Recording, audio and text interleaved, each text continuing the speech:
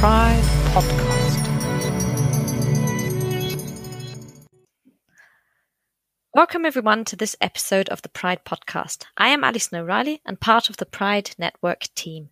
Today we are talking to Lukas Nachtigall from the Charles University in the Czech Republic. Lukas has a topic for which he wants to start a conversation. We have also invited Lisette Schmidt from the University of Vienna, who will give a first suggestion to this question. But first to Lukas. Lukas is the head of the Doctoral Studies Office at the Rectorate of Charles University.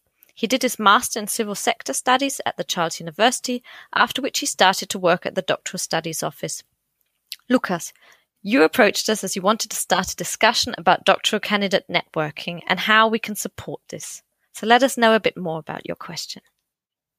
Thank you. Thank you for the opportunity to be able to speak to the community around this issue.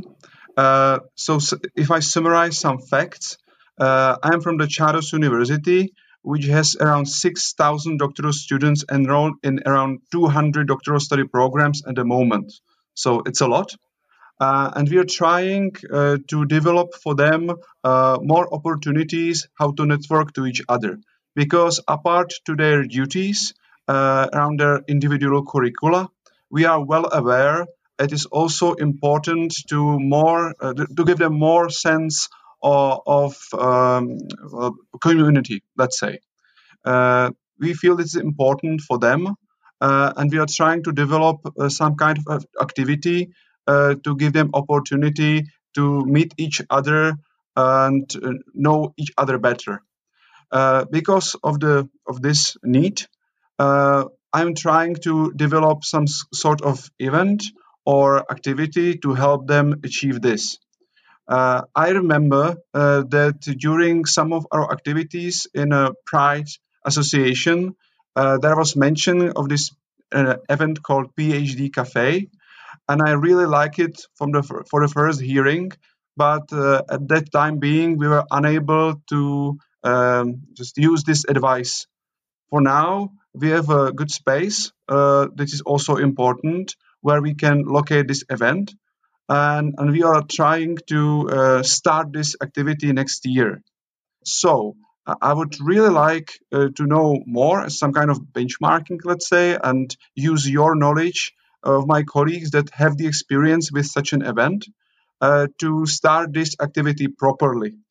What I do find most important to set rightfully right from the beginning is number one, how to organize the activity, which means how to introduce the activity to the doctoral students.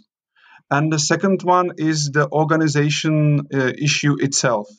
If I remember correctly, there was a practice from other university that they set up a registration system through which the students can come up to each other to a certain place at certain time that will be provided for them by the university, and they can, according to their dissertation, work to each other and discuss the issue. If I remember correctly, there were no supervisor or some supervision over this activity. It was up to the students to meet and discuss and develop and also motivate each other. I think this motivation issue is really important as well, because there's a lot of students that just kind of feel lost in the studies and alone. So giving them opportunity to discuss this issue with other colleagues, we consider important, and also to develop new ideas, because we have 17 different faculties and a lot of issues are common to more than just one faculty, which means that the students can really benefit from such an activity if it is introduced them to properly. I understand completely it is really up to the students and their enthusiasm to get involved in the activity. But on the other hand, we feel that if we introduce it right, it can be interesting for them, at least for some of them, and help them in their studies. So actually, this is my main question for you. I would really like to share your opportunity as we are trying to develop this event at our university. Thank you again. Thank you very much, Lukas, for describing the issue and what you need from us. Next, we have invited Lisette Schmidt from the Center for Doctoral Studies at the University of Vienna. Lisette organizes the so-called PhD Cafe. She would like to shortly present this as a possible idea for Lukas. Lisette, please describe the PhD Cafe to us. Yes, of course. I'm very happy to share my experiences with Lukas and the private community. So we are organizing a so-called PhD Cafe. It's a very informal socializing event and takes place every 2 to 3 months. Usually around 15 to 25 people, I would say, show up for the PhD Cafe. What we do at the moment is that we organize a guided tour through one of our labs or other facilities at our university. So, for example, last year we organized a guided tour through the Botanical Garden of the University of Vienna or through the archaeological collection of the University of Vienna. And then after these guided tours, we just go for a beer or a coffee in a pub or a cafe to chat or have a nice evening. In our case, the PhDs pay the drinks themselves. So this is the format very shortly described. And what in your experience is important that this works? Yeah, what we have learned over the years is that the PhDs, they appreciate it when there is a small program included. So we decided for these guided tours, and the PhD candidates really like it. So it's then not just to meet in a pub for a beer, but that they also have an incentive to come to the PhD Cafe and to have, I don't know, a guided tour or a small workshop. So I think you can be creative what small program you can include before the PhD Cafe. Yeah, and another thing is that we connect the PhD Cafe twice a year to our welcome days. So we are organizing twice a year so-called welcome days for all new PhD candidates. And in this program, we also include the PhD Cafe. So, and it's very nice because it brings together the new PhD candidates with the ones who are longer in the program. And there we also realized that we have often 30, 50 persons who are then there. Yeah, here it is the case that we also invite the PhD cafes for one drink. Were there any challenges you'd like to mention? Yeah, I mean, one challenge is, I would say, is that it is difficult because the University of Vienna is a huge university with many, many students.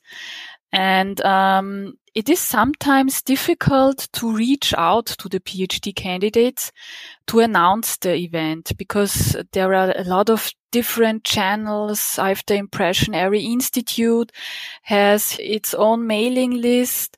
So I think you have to really carefully think how to promote the event. Because otherwise then, nobody knows about the event and you are sitting then there with 5 PhD candidates. So it took for us a little bit time to find out where to promote our PhD cafe. But once you have it, then people like to show up and once they know it, they also come not only for one PhD cafe, but for nearly every PhD cafe then when they have time. Any concluding remarks you'd like to add? Yeah, I mean, I would say that it is an initiative you can easily start with small or even no extra budget. And the PhDs, they really like it to come together, to have a chat outside their daily working environment. Because they meet anyway in the labs, for example. But they also like to come together with other people, with PhD candidates from totally different disciplines. So it's a very rewarding thing also. Thank you, Lisette, for sharing your experiences. So the question goes out to you, dear listeners, now. If anyone wants to share their experience or their learnings or share a best practice with us, you can do this via Twitter. You can post a comment on our website, or you can email us. You can also, of course, directly contact Lukas. In the accompanying text to this podcast, you will find relevant links and contact details of all of them that we've mentioned. If you're interested in being a guest in our podcast, if you want to start a discussion with the community, want to share best practice, a project you are talking about, or a challenge you are dealing with, you can contact us. Thank you very much.